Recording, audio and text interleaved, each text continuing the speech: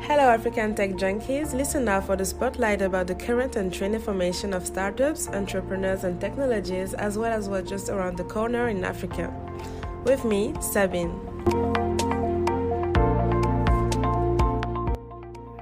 Two first Made in Africa smartphones officially launched in Rwanda.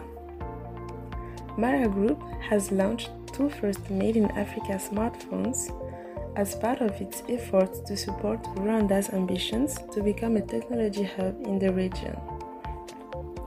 Both of the mobile devices apply Google's Android operating system and cost $190 and $130 respectively. According to Ashish Thakkar, Mara Group's CEO, the new Android smartphones are targeting customers who prefer quality over the price. Even though the set prices are much more expensive than the Samsung smartphone that only cost $54. Yet, the smartphone manufacturing company is confident with the quality.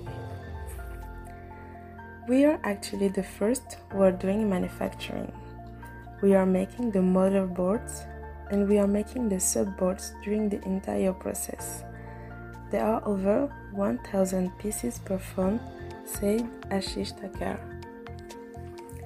The launching ceremony was attended by Rwandan President Paul Kagame.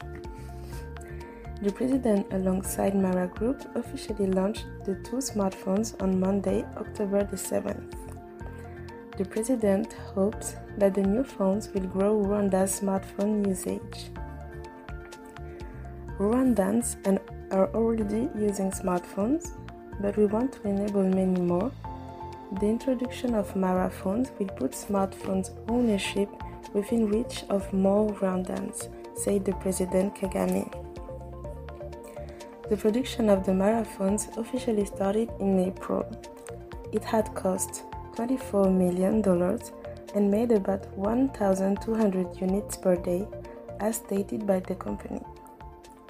According to the company officials, the smartphones run Android Oreo with optimized apps like Facebook Lite, Twitter Lite, and YouTube Go.